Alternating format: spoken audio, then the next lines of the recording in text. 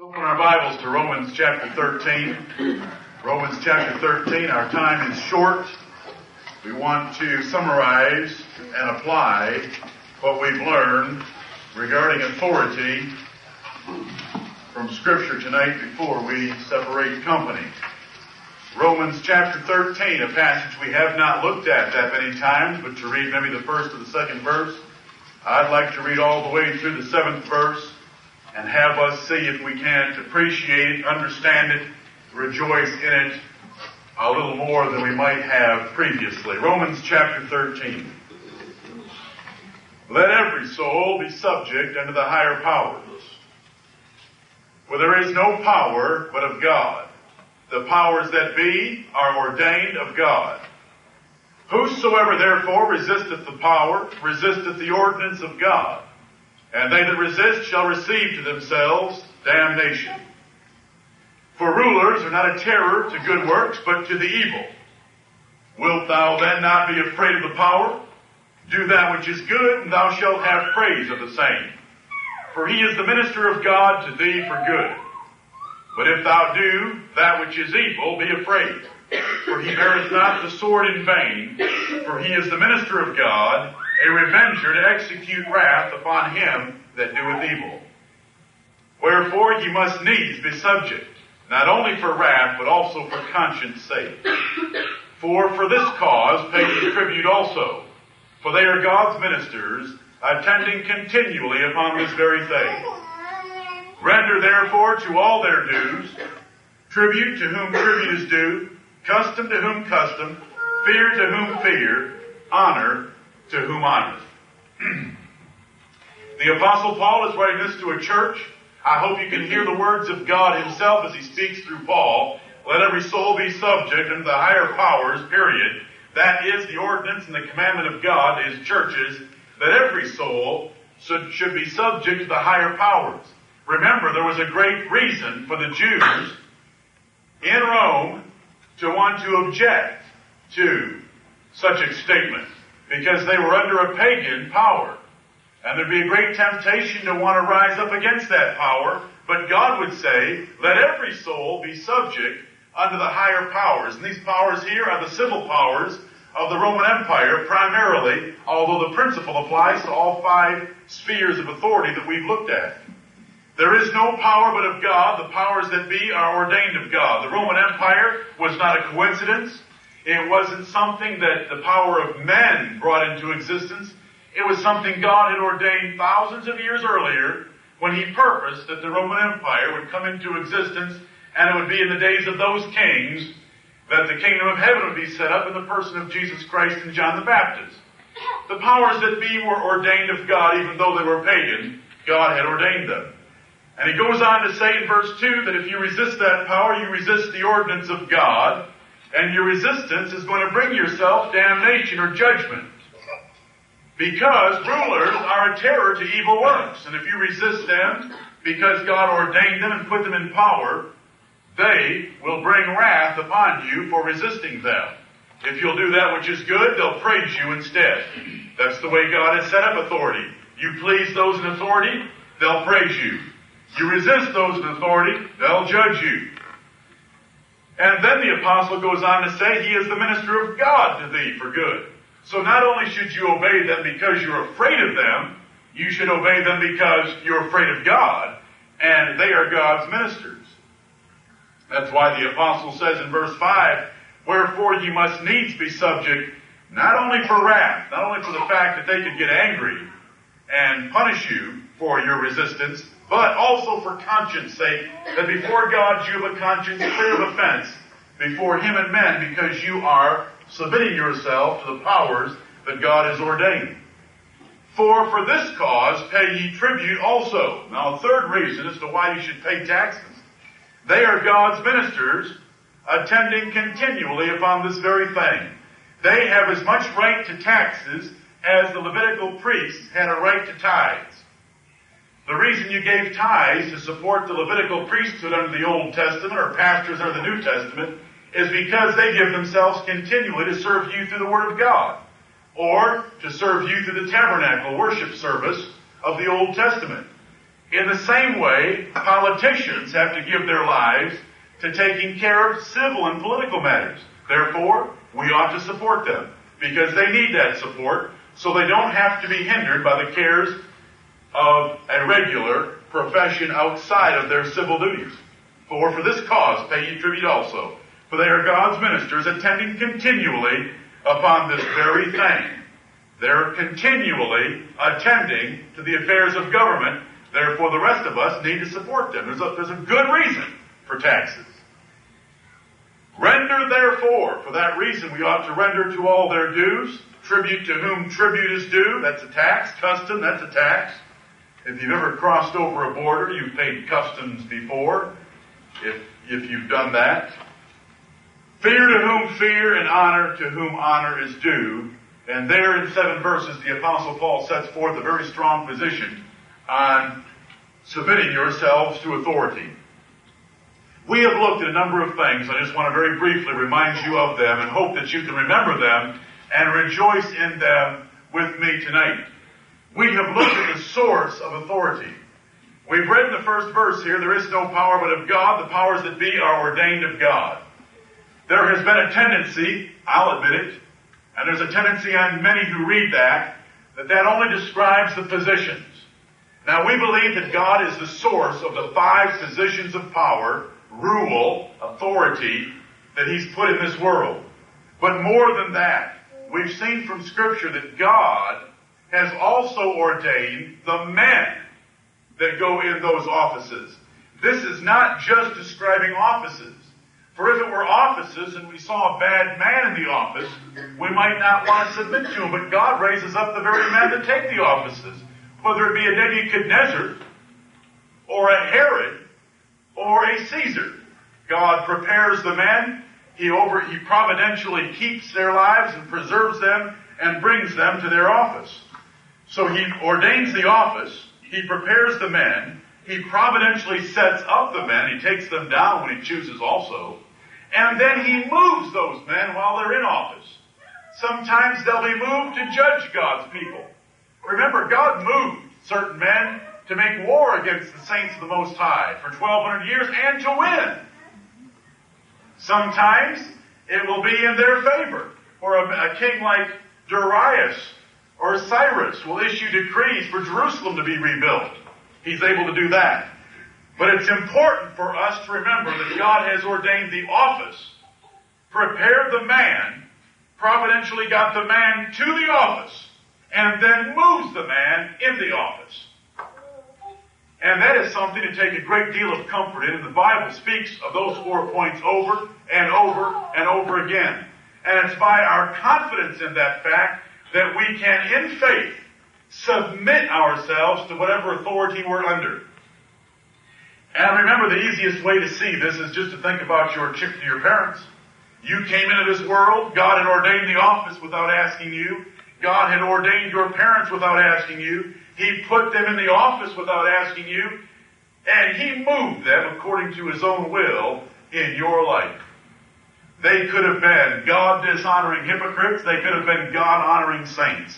They could have been pagan Buddhists. They could have been Methodists. They could have been primitive Baptists. God made that choice. And you come into this world totally subject to them. And guess what? You're introduced to that first authority relationship without any ability or knowledge to even question it. Right. And we start out with that, and that is the foundation for every authority structure after that. Now, as I've taught, there comes a point in time where even a child knows enough to have to lie to its own father, like Michael and Jonathan had to King Saul. But listen, those cases don't occur in this congregation. That would be an exception. In general, no one in this congregation has to worry about such a thing. Those would be great exceptions if we had some King Saul rise up in some home. God has ordained all 4, and it's important for us to remember that. Another source of authority that we covered is the fact that if people don't submit, there is no authority. A man just can't take authority upon himself and exercise it. No king has ever taken office and just simply said, "Now I'm king, now all of you obey me." That isn't enough. The people have to willingly submit themselves to that king. It's been said all governments are popular. Because if they weren't popular, guess what? The people would overthrow it. you have to win the approval of those people that are under you. Once you win it, and once they give you the charge to be their king, then you keep it by winning it and by enforcing it. And everyone in authority has to do that. When a man marries a woman, she says, I do. She really means, I will. I'll submit, and you be my head and my ruler. If the vows have anything in them at all that sounds scriptural. And so she gives her husband authority. At that moment of marriage, that's part of the marriage commitment. But from that moment on, it's the husband's responsibility to win it by affection and kindness and wisdom. And it's also his responsibility to enforce it by wisdom and power. He's got to keep it. And so it is in all authority relationships. When you hire someone on to be your servant, your employee, they agree that you're their boss. But then it's your job to keep them submitting to you by enforcement and by winning their subjection to you. That's important. That's why there's more emphasis in the Bible on submission than there is on ruling. Because without submission, the relationship can't even get started. All 5 authority relationships have to get started by a people submitting themselves to the one in authority. And that's important to remember.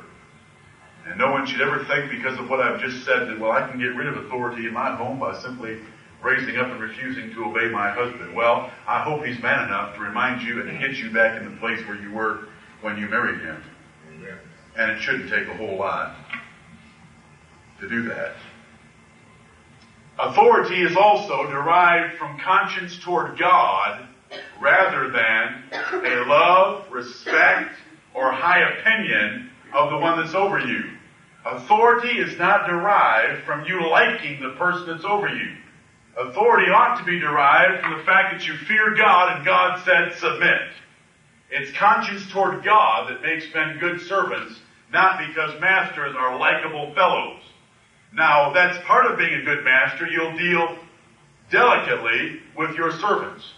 But the source of authority there is conscience toward God, and that's why Christians have always made the best servants and the best citizens, regardless of what nation we're talking about, when they have been practicing Bible religion. The spheres of authority are 5. Can we remember all 5 of those? We come into this world and we're introduced to the first one. That's parents over children. Then we get a little bit older and our Father takes us off to church or to the Old Testament worship service, and they were under priests or pastors. Then we get a little bit older and women are married off and submit themselves to husbands, which is the third authority sphere that God's created. Then that husband goes off to work and has to submit himself to a master. And then all of us together have to submit ourselves to kings, or to presidents, or to Congress, or to whatever the ruling body of a nation might be. We need to remember the exaltation of authority that the Bible makes. We spend considerable time looking at the fact that those in authority ought to be reverenced, and our language toward them ought to be very carefully used in how we speak of those in authority. That God has exalted them, and therefore we ought to, by rendering honor to whom honor is due and fear to whom fear is due. Parents are to be feared by their children, which is reverential awe and respect. They're to receive that. It's a commandment from the Lord. And we should do that and practice it. You know, someone might think, well, what's the value of authority? If it weren't for authority, nothing in this world would function. It is everywhere. Authority is everywhere you go, and everything you try to do, you will meet with authority someone has obeyed in making things work. I don't care whether it's driving down the road, and someone said it's not authority that keeps someone on the right side of the yellow line. Someone told me that. It's not authority that keeps you on the right side of the line. It's afraid of the other man's grill. And there's a degree of truth in that. And I would say along with the apostle here, wherefore you must needs be subject to that yellow line, not only for wrath or the other man's grill, but also for conscience sake toward God. They're both involved, and God knew that. Didn't he say that in Romans 13? We obey because we're afraid. We also obey because God said we should. But everywhere you go, I mean, when you pump gasoline, you trust that someone has obeyed authority, and when it says 20 gallons on the pump, You have 20 gallons in your car, and in our nation, authority has been exalted in the past and is sufficiently enforced that guess what? You generally get 20 gallons. And it's generally gasoline and not half gas and half water. It's amazing, isn't it? You go to the store, you buy 2.48 pounds of meat. Can you believe that? You buy your meat in hundredths of a pound. Instead of just walking up to somebody who's got some donkey hanging upside down with flies all over it, and he shoos the flies away and hacks you off a piece. And you don't know if his weights are just or not. The Bible, you know how much time the Bible spends about just weights? That man's got a whole bag below the counter. He looks at you, and if you don't smile at him and make him real happy, he's going to pull some weights out of that bag that are going to mess you up financially. The Bible warns about that over and over again. And you go by 2.48 pounds, and when was the last time you read of a Winn-Dixie, of a Bilo, of a Harris Teeter, of a Community Cash being caught by not weighing their meat properly? Don't anybody raise their hands. I haven't read of one. It's rare because of authority. Authority. Everywhere you go to the store to buy a 1 3/4 inch, 3/8 metal screw, you can count on the fact that it is 1 3/4 inches long and it's 3/8 of an inch thick, and that it will fit the hole that you purchased it for, because someone's obeyed authority and they've made it to the proper dimension. Everywhere we go, authority has value. It's for the efficient running of our society that God has ordained it. We looked at a number of objections to authority that we'll pass over. The last couple of weeks we've looked at the checks of authority. We've seen that God, most of all, is the greatest check on authority. The greatest safety that we have, even facing extreme submission and exaltation of authority, is the fact that God is in charge. God rules over all. God is over all. And with that confidence, we can submit ourselves to authority and trust that God will take care of us. That's right. And we ought to subject ourselves so far as we are able until there is a very clear and obvious decision for us to make for God and against authority. It will never be for you and against authority until your life is at stake, and then it ultimately comes back to God anyway. Because if it's just a matter of preference between you and your master, you and your husband, you and your father, it's too bad. Your preference loses, because that's what authority is all about after all. Someone's preferences have to win. And it's the one in authority wins in all those matters other than where God has already ruled. We looked at all those checks of authority. And last Sunday evening we concluded by looking at a number of examples of rebellion where there was a choice to make between God and men. And always we ought to obey God rather than men.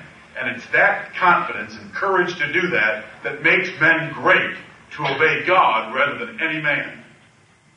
Let me give you just a couple more examples on that particular point. Look at 1 Kings chapter 18. 1 Kings chapter 18.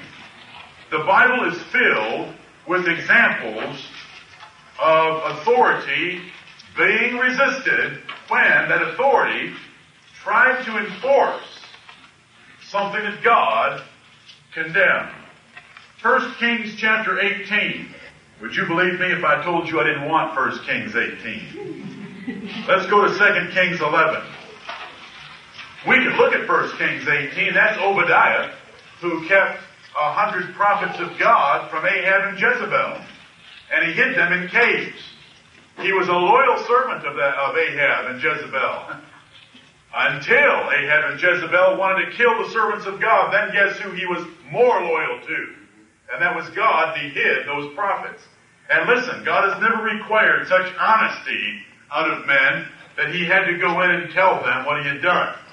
He hid them. And there may be a time where we have to do something like that. Let's pray to God there isn't. That's why we're supposed to pray that we may lead quiet and peaceable lives in all godliness and honesty. You hear what you pray? That affairs will be so governed by God that we can lead quiet and peaceable lives in all godliness and honesty and not have to do anything like that. That's what we should pray for. 2 Kings 11. And when Athaliah, the mother of Ahaziah, saw that her son was dead, she arose and destroyed all the seed royal. But Jehoshaphat, the daughter of King Joram, sister of Ahaziah, took Joash, the son of Ahaziah, and stole him from among the king's sons which were slain, and they hid him, even him and his nurse, in the bedchamber from Athaliah, so that he was not slain. This wicked woman tried to kill all the royal seed, and this woman preserved a little boy from among all those that were slain and hid him with his nurse in a bedchamber. And he was with her, hid in the house of the Lord 6 years. Why, they even hid him from this wicked woman in the house of the Lord. Maybe in the library, maybe in a closet. Somewhere they hid this little boy, and Athaliah did reign over the land. Now there's the word reign. She's a queen. She had authority, but she was being resisted here, and that secretly by someone trying to preserve Joash. And the 7th year, Jehoiada sent and fetched the rulers over hundreds, with the captains and the guard, and brought them to him into the house of the Lord, and made a covenant with them, and took an oath of them in the house of the Lord, and showed them the king's son. The priest of God called in the mighty men of Israel, brought them in and said, I have a surprise to show you. We have a king. Now will you swear allegiance to this king? And they did. Then they took care of Athaliah, and Joash reigned in Israel. There's rebellion against authority because the choice was death or obedience. What do we choose? We choose to save life. And it's important to always remember that. If someone says, when do you lie? When do you rebel against authority? It's either you're up against a very plain commandment of God, or it's to preserve life. None of these have been for trivial matters. None of these. Children, you are never justified to lie to your parents to avoid a beating. No one in here has yet been beaten to death. Taking an aside, even if it did happen, it still wouldn't be reason to lie. Because that would be exercising authority that God had in the book of Deuteronomy. Now, if any parent intentionally beat a child to death, they'd be responsible for breaking the laws of this land. But that's never happened in here. No child in this congregation should take leave or liberty with what I've said to ever justify any lying to their parents. You don't have cases like that yet. We are talking about where lives are at stake, and none of you are facing anything like that. It's just for you to understand that while authority is to be exalted and lifted up and obeyed, there comes a time where we ought to obey God rather than men. And that's the point of looking at these examples. God has not chosen those under authority to be the check and balance other than in the ways in which I've described. Men under authority are a check and balance and authority by proving all things, by obeying well, by yielding. There are checks in those Bible ways, but God hasn't chosen those under authority to always be calling in question those in authority. In fact, the Bible says not answering again. You know, that's a hard thing to do. When your boss tells you to do something, or he tells you you've done something poorly, or he tells you you've done something he doesn't like, it's very easy to answer again, especially for certain temperament types. And you know, Titus chapter 2 and verse 9, I believe it is, tells us not answering again. And that is hard to do, but that's what God commands of those under authority. What should we do in practicing what we've learned about authority? The first thing we should do as the ruler should always get the benefit of the doubt. Children, you should give your father the benefit of the doubt. Wives should give their husbands the benefit of the doubt, and so forth. You know, we're to give charity, which believes all things and hopes all things, even to our peers. How much more charity does one deserve who holds an office worth of reverence and who holds an office of responsibility that we don't fully understand? How much charity should we give them in giving them the benefit of the doubt? When I say the benefit of the doubt, I mean you'll believe all things and hope all things, even when it may be confusing to you and it doesn't make sense. You'll believe it as far as you are able, and you'll hope it as far as you are able, in submitting to yourself to that person and giving them the benefit of the doubt that they had a good reason for what they said to you. That is what we ought to do toward those in authority. Those under authority, when we're under authority, we seldom see the big picture. We may disagree with certain things our president does. We may disagree with certain things our masters do on the job. We don't see the big picture. For that reason, we ought to give them the benefit of the doubt. No human ruler is perfect, so all human rule is going to be imperfect. Does that give you leave to disobey an imperfect ruler? No. God has chosen to govern this world by imperfect rulers. Every human ruler is going to be imperfect, and he's chosen to do it that way. By putting authority into the hands of men, he has chosen to govern this world with imperfect rule. That does not give us leave to disobey. We should give them the benefit of the doubt that they're doing their best. And even when they make a mistake, we give them the benefit of the doubt that they are trying to be a good ruler. Any matter of personal discretion or personal liberty. Now I mentioned that those in authority, their personal liberty overrides those under them and their personal liberty. Now that shouldn't occur in families or in churches relative to moral issues where the worship of God is involved, like we read in Romans 14 and 1 Corinthians 8, where the use of meat that had been offered to idols was causing the consciences of some to be polluted. I'm talking about all matters where God has not ruled. If your master wants to change the length of time that you have for lunch, that is a subjective decision that is his to make, and he can make that, and you give him that. That is what submission is all about. Without what I'm saying right now, there is no rule or submission. It is submitting yourself to decisions that are not governed by God, in where God has given it to men to make those decisions for you. And it may be different than your preference, but that's where authority comes into play.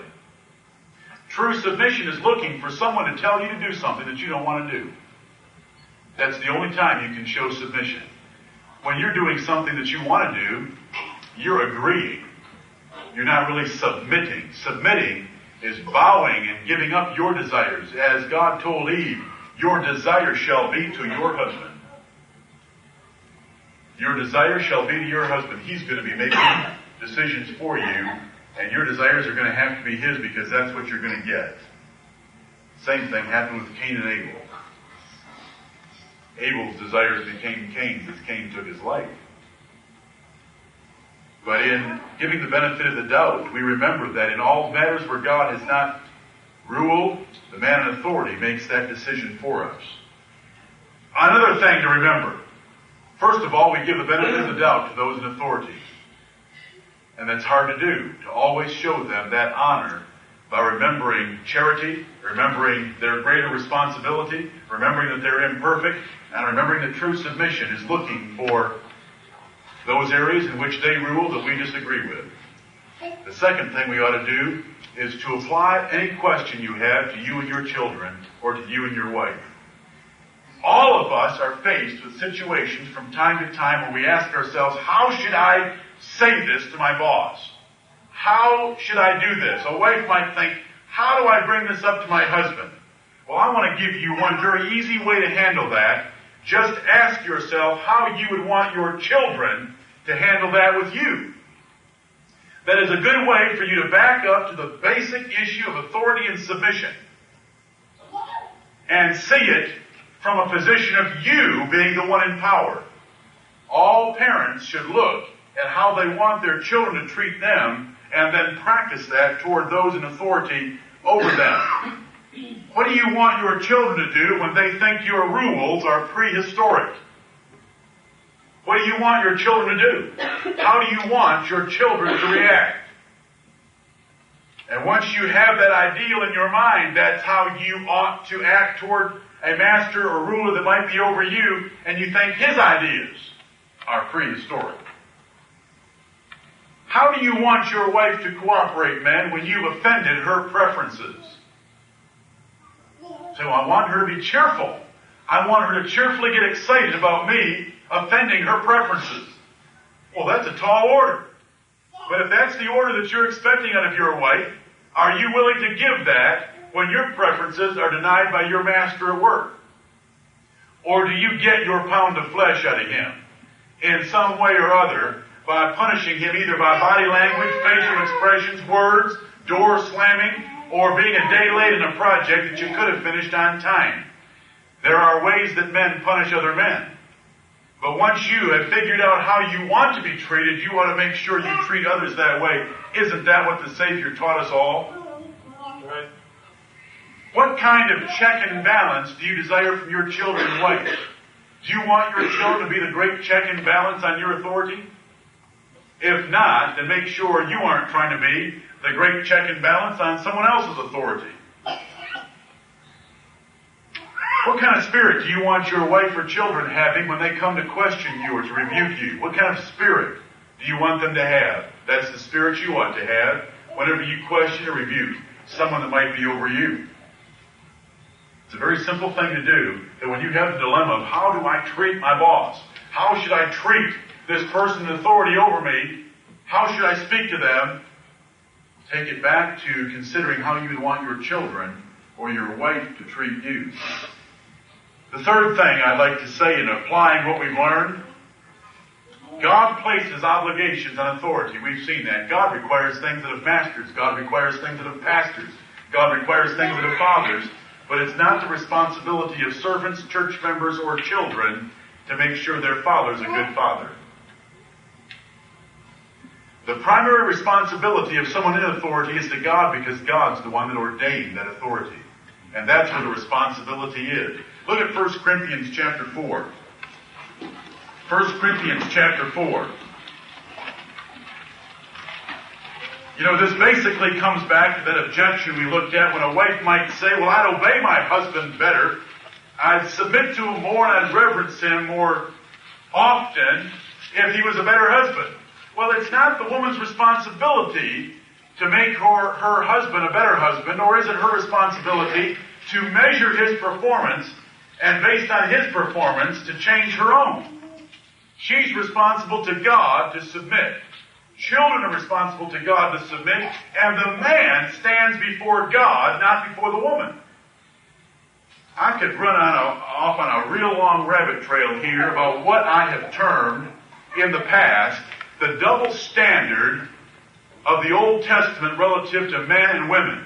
And it's not that there is truly a double standard of morality, it's a double standard in to whom a person owes certain things. A woman owes certain things to a man that God never required the man to give to the woman, and so there are differences in the Old Testament about certain things, like the tokens of virginity, like the test of jealousy, like a man having more than one wife, and so forth. Those differences reflect the fact that the woman owes things to the man. The man doesn't owe them to the woman. The man owes them. The man owes them to God. Because this is the hierarchy. God, Christ, the man, then the woman. And that is the order. And whenever we get outside of that order, we are disrupting the way God arranged things, and it's not going to work to our betterment. Right? It'll destroy us. The man and all those in authority owe their obedience to God.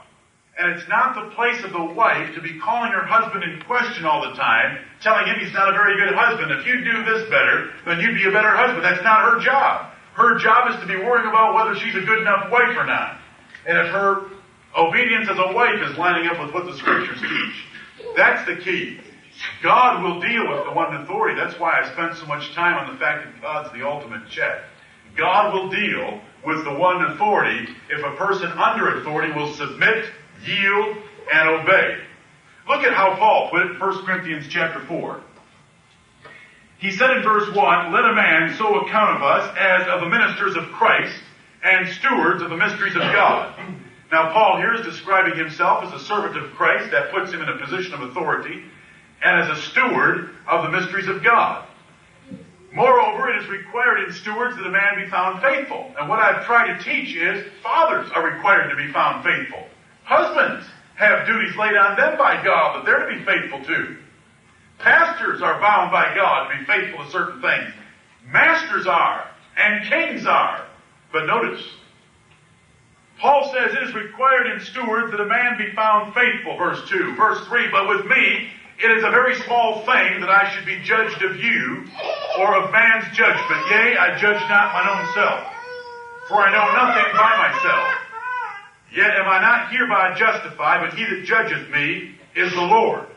Notice what Paul says. I am a minister of Christ. I'm a steward of the mysteries of God. I'm in a position of authority. And it's required of me that I be found faithful, Paul says. But Paul then goes on to say it's a very small thing if you judge me to be a good apostle, a bad apostle, a mediocre apostle, or otherwise, because your judgment doesn't really matter. It's the judgment of God that counts, and that goes back to that hierarchy of authority. Children are not called by God to call their parents in question whether they're good or bad. And for children to sit around and say, well, if you did this better, I would have been a better child. Or if you would do this better, I'll be a better child. That isn't their place. Their place is to submit whether it's a rotten father or a good father. The difference is irrelevant to the child.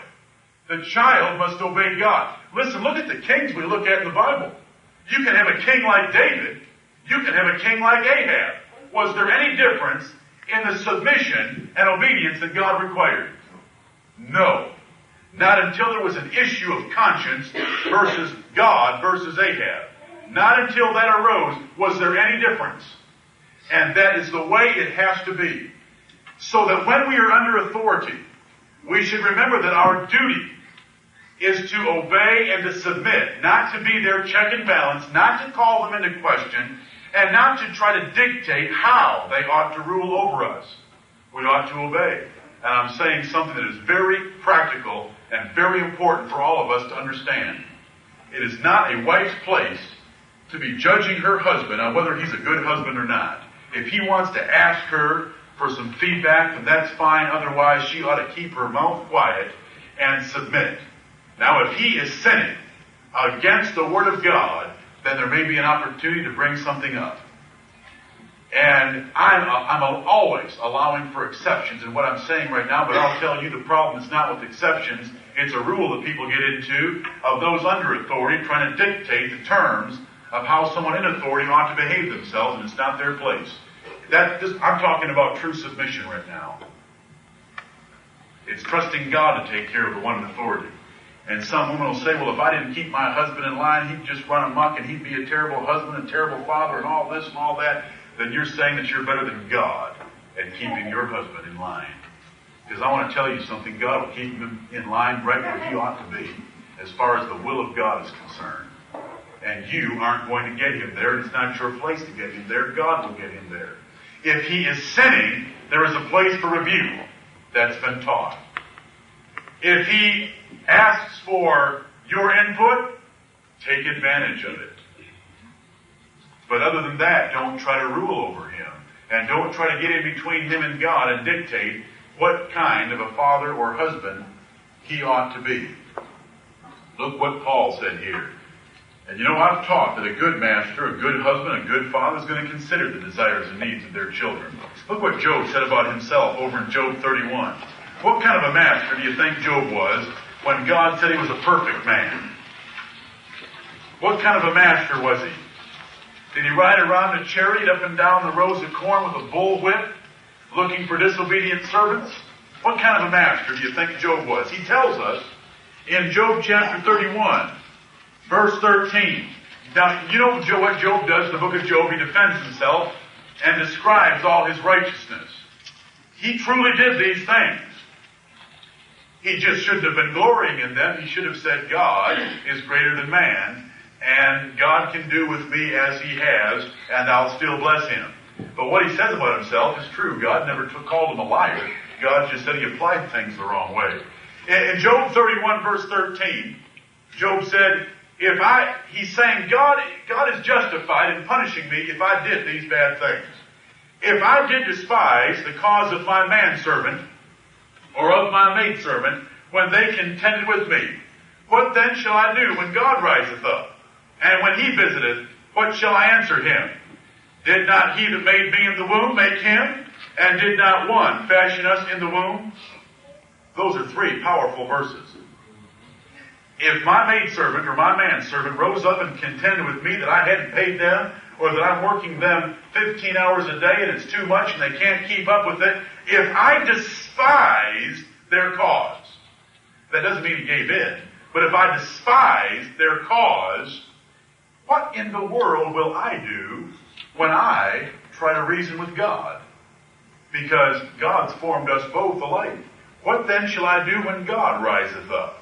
And when he visiteth, what shall I answer him? How in the world will I have any reason or right to bargain with God or to deal with God or to pray to the Lord for his mercy toward me if I haven't shown that kind of mercy toward my manservant, my maidservant? The point I want to make is, servant, Job, God. And Job is reasoning very wisely. I take good care of those underneath me because I'm under God. And that's what true preaching of those in authority and their relationship to God will do. Because doesn't it say in the New Testament, we read about masters, give that which is fair and just to your servants because ye have a master that is in heaven. And I'm telling you, women and children and anyone under authority, there is a God in heaven that governs those in authority, and we've got to keep that authority relationship proper.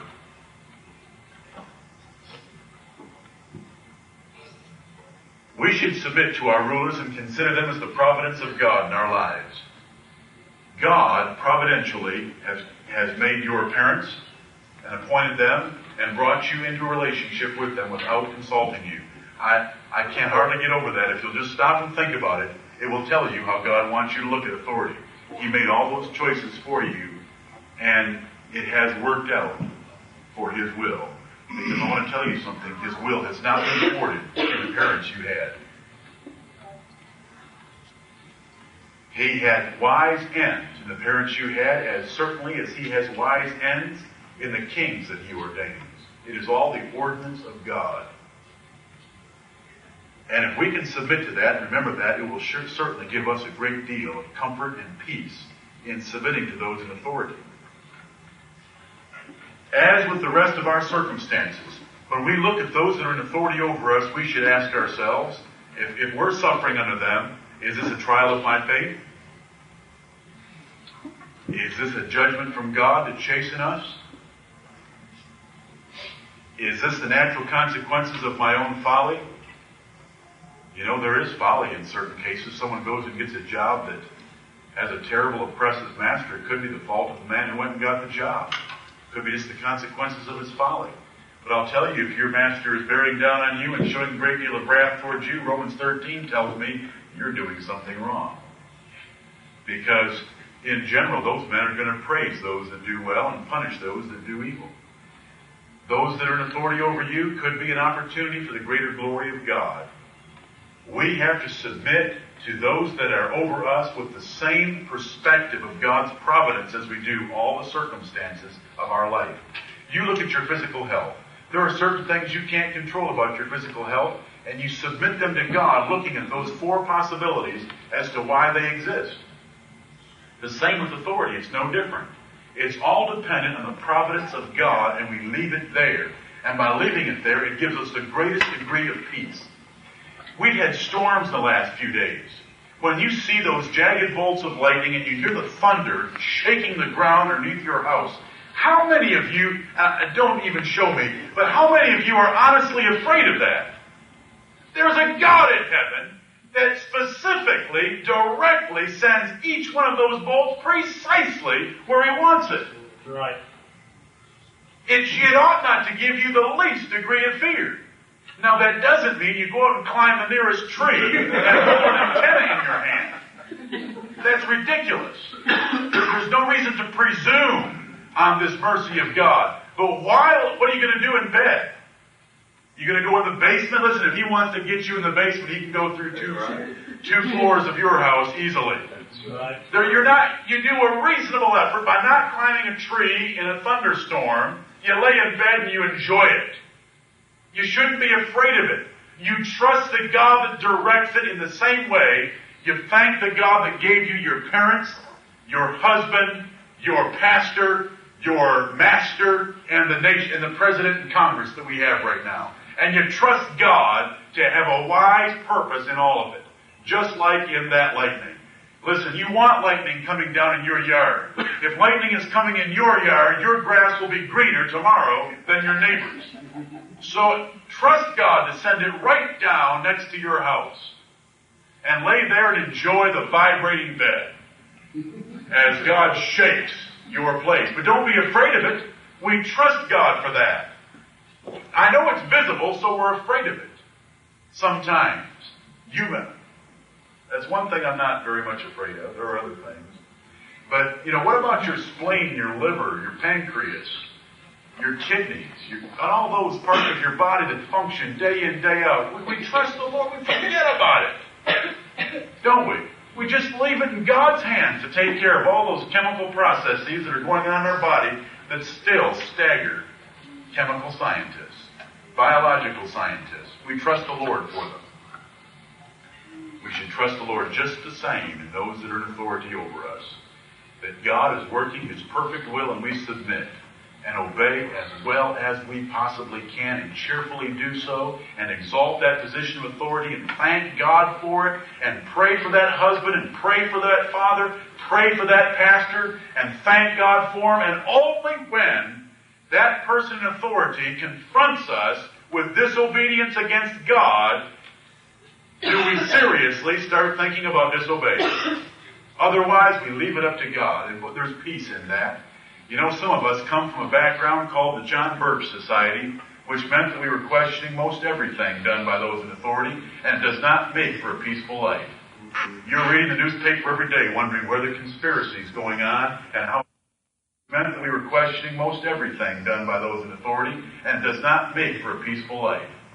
You're reading the newspaper every day, wondering where the conspiracy is going on, and how it's going to get you.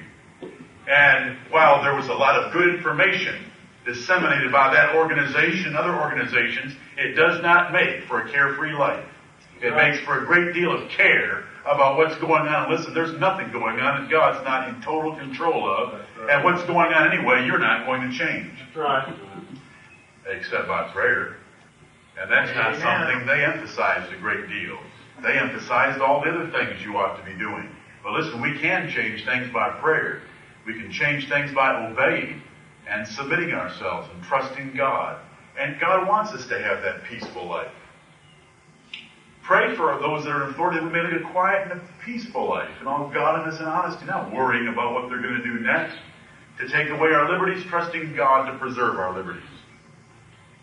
God may have given you a trying husband to try your fate. God may have judged you with a judgmental husband. God may have simply given you the husband you chose in your youthful folly. Now that fits the different circumstances that we've looked at, and all of them can be dealt with. If it's your folly, you can confess that to God and beg Him for mercy in the rest of your life, and He can provide that and more. If it's judgment, then confess the sins that you're guilty of, and the judgment will be taken off. If it's a trial of your faith, rejoice in it and say, I can handle this. The Lord's testing me right now. It's just like the test Margaret took, just a little bit different. Instead of lasting 2 hours, it lasts 20 years. But while I'm enduring this test, I'm going to rejoice in it and prove to God that I can submit and obey even in a generation where most of them would tell me I'm crazy for doing so. And God will lift that one also. You know what Elihu told Job? Elihu told Job, if you'd learned your lesson earlier, this whole thing would have been lifted more quickly. Go read that book of Job. Job had made it worse for himself by fighting against it. God may test a congregation by giving you a heretical pastor. I may go into heresy and God will test you by it to see if you're going to stand for the Word of God rather than subjection to me. Leaving you without a pastor again for a while. Who cares? You obey God and His Word rather than me. God may chasten a congregation with a slothful pastor. God may judge people by giving them a slothful pastor. They can get rid of that judgment, though, by obeying. And some churches simply have the part-time pastor they pay for. Many churches suffer that way. Those that are in positions of authority need to take their offices seriously and enforce them. And I want to call upon everyone in here that's in a position of authority. Women as mothers also. Husbands, fathers, and masters. I want to call upon all of you to honor what we have learned in the last 10 weeks and to exalt the position of authority that you are in. Look at Ecclesiastes chapter 10. Ecclesiastes chapter 10. I call upon all those that are in a position of authority to take that authority and exercise it. You know, the Bible says to ministers, take the oversight thereof willingly. Well, the Lord expects husbands to do that also, and fathers to do that, and to rule their families, and to say like Joshua did, as for me and my house, we will serve the Lord, as Abraham commanded his household after him to keep the way of the Lord. We ought to do that. I read about this evil in Ecclesiastes chapter 10, verse 5. There is an evil which I have seen under the sun, as an error which proceedeth from the ruler. Ecclesiastes 10:5. Folly is set in great dignity, and the rich sit in low place. When you put the rich in low place, you have exalted folly. Because the rich are rich for a reason. They're better than the poor. That is, they deserve a position of honor. Verse 7, I have seen servants upon horses, and princes walking as servants upon the earth. There is a tendency in our society for servants to be exalted. Labor unions to have a position on the board of directors. That is nothing but a mouthpiece for servants on the board of directors of some of the major corporations in our nation. They don't have a right to be there. They wouldn't understand the least bit of what's going on.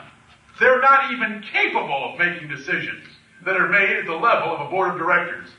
And it makes my blood boil to think that they're even allowed in that room to see mahogany for the first time in their lives. And I said it that way just to see what it did to your soul. If there's a part of your soul that wells up and says, why, they have a right to be there too, you're missing something. It's folly that's exalted in our society. Verse 6 says, folly is set in great dignity. When they get dignity like that, it's ridiculous. It's folly. The rich sit in low place. And to put down the rich, you know our tax system, everything that's written is, we ought to soak the rich and give to the poor. We ought not to do that. The rich are what made this nation. If it wasn't for the rich, the poor wouldn't even have a job. They'd still be living off of radishes and cucumbers that they might scrape out of a little bit of soil here and there. It's the rich that provide jobs for the poor. If it weren't for rich, what would servants do? Work for each other? Work at what for each other? Squatting around a campfire someplace with a loincloth on, wondering where the next meal's going to come from. Hoping the wife goes out and beats a rabbit up with a stick and brings it home. Listen, there's no progress without rich men that have capital. Capital is what buys wisdom. Capital buys time. Capital buys the means of production for servants to have jobs. And I'm not trying to teach a lesson in economics right now. I'm trying to teach Ecclesiastes 10:5, where the wise man said, there is an evil which I have seen under the sun. As Solomon reviewed all that can go wrong in the world, and listen, God gave him insight to see problems. And he said, I've seen an evil under the sun. And it's an error which proceeds from the ruler. And right now I'm appealing to rulers.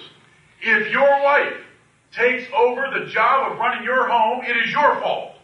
Right. If your children get out of hand, it is your fault. If this church gets out of hand, it is my fault.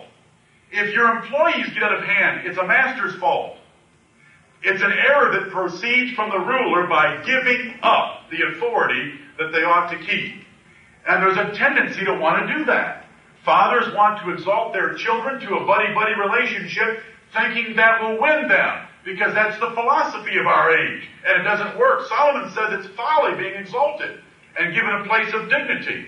I have seen servants upon horses, and princes walking as servants upon the earth. Princes ought not to have to walk. Princes ought to be riding horses, and servants ought to be walking.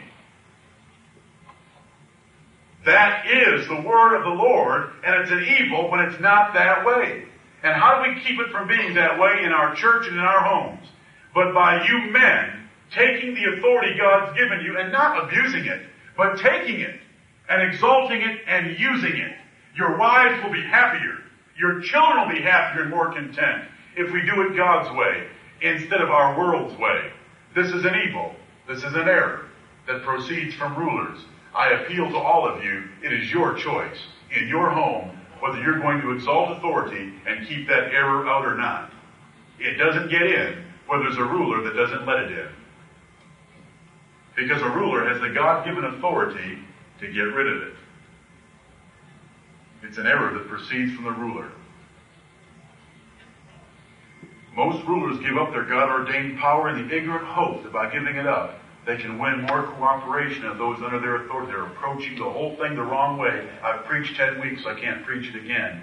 They've got to go after those under their authority, win them, force them, in craftiness, beguile them to get them back into a place of submission. That's the way it has to be. And if you don't do that, it is an error proceeding from the ruler.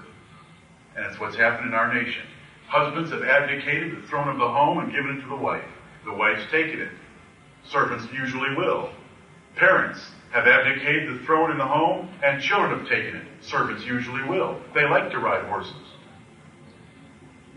Folly is set in dignity. May God have mercy on us. Let's esteem authority as God's wise ordinance for the safety and prosperity of men. Whenever we see it, let's exalt it. Let's talk about it. Let's esteem it. Let's glory in the fact that God has ordained something very wise for our prosperity. Let's guard and guide our children's opinion and understanding about authority. Let's teach them from the day they're born that their father is supposed to make decisions for them. And if that's done consistently, they won't know a great deal different if you control all the input to their minds outside of your input and teach them that their father ought to be the one making decisions for them. Teach them that authority. Let's guide and guard our children. We should wisely help one another as we have opportunity. You're going to see things that my children are doing that you can help me be a better father and rule more wisely and completely by telling me what my children are doing when I'm not around. You may see my wife doing things that I might want to know. You should help me. Now that sounds like we're going to turn the Greenville Church into a Gestapo camp. That's not what I'm saying. What I'm saying is that we ought to help one another by exhorting and provoking and helping those in authority search out things that they need to know. And if my children are doing something wrong, I want you to tell me about it. Because I want to be like a king that Proverbs 25 describes that makes diligent inquisition into such things. I'm not going to hastily judge just on your opinion. Certainly will look into the matter a great deal more carefully. And I would like to know that.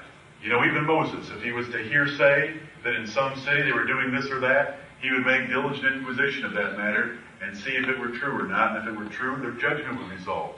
Right. We can help one another. And I hope that we will do that. We should wisely pray for one another and encourage each other to preserve their authority.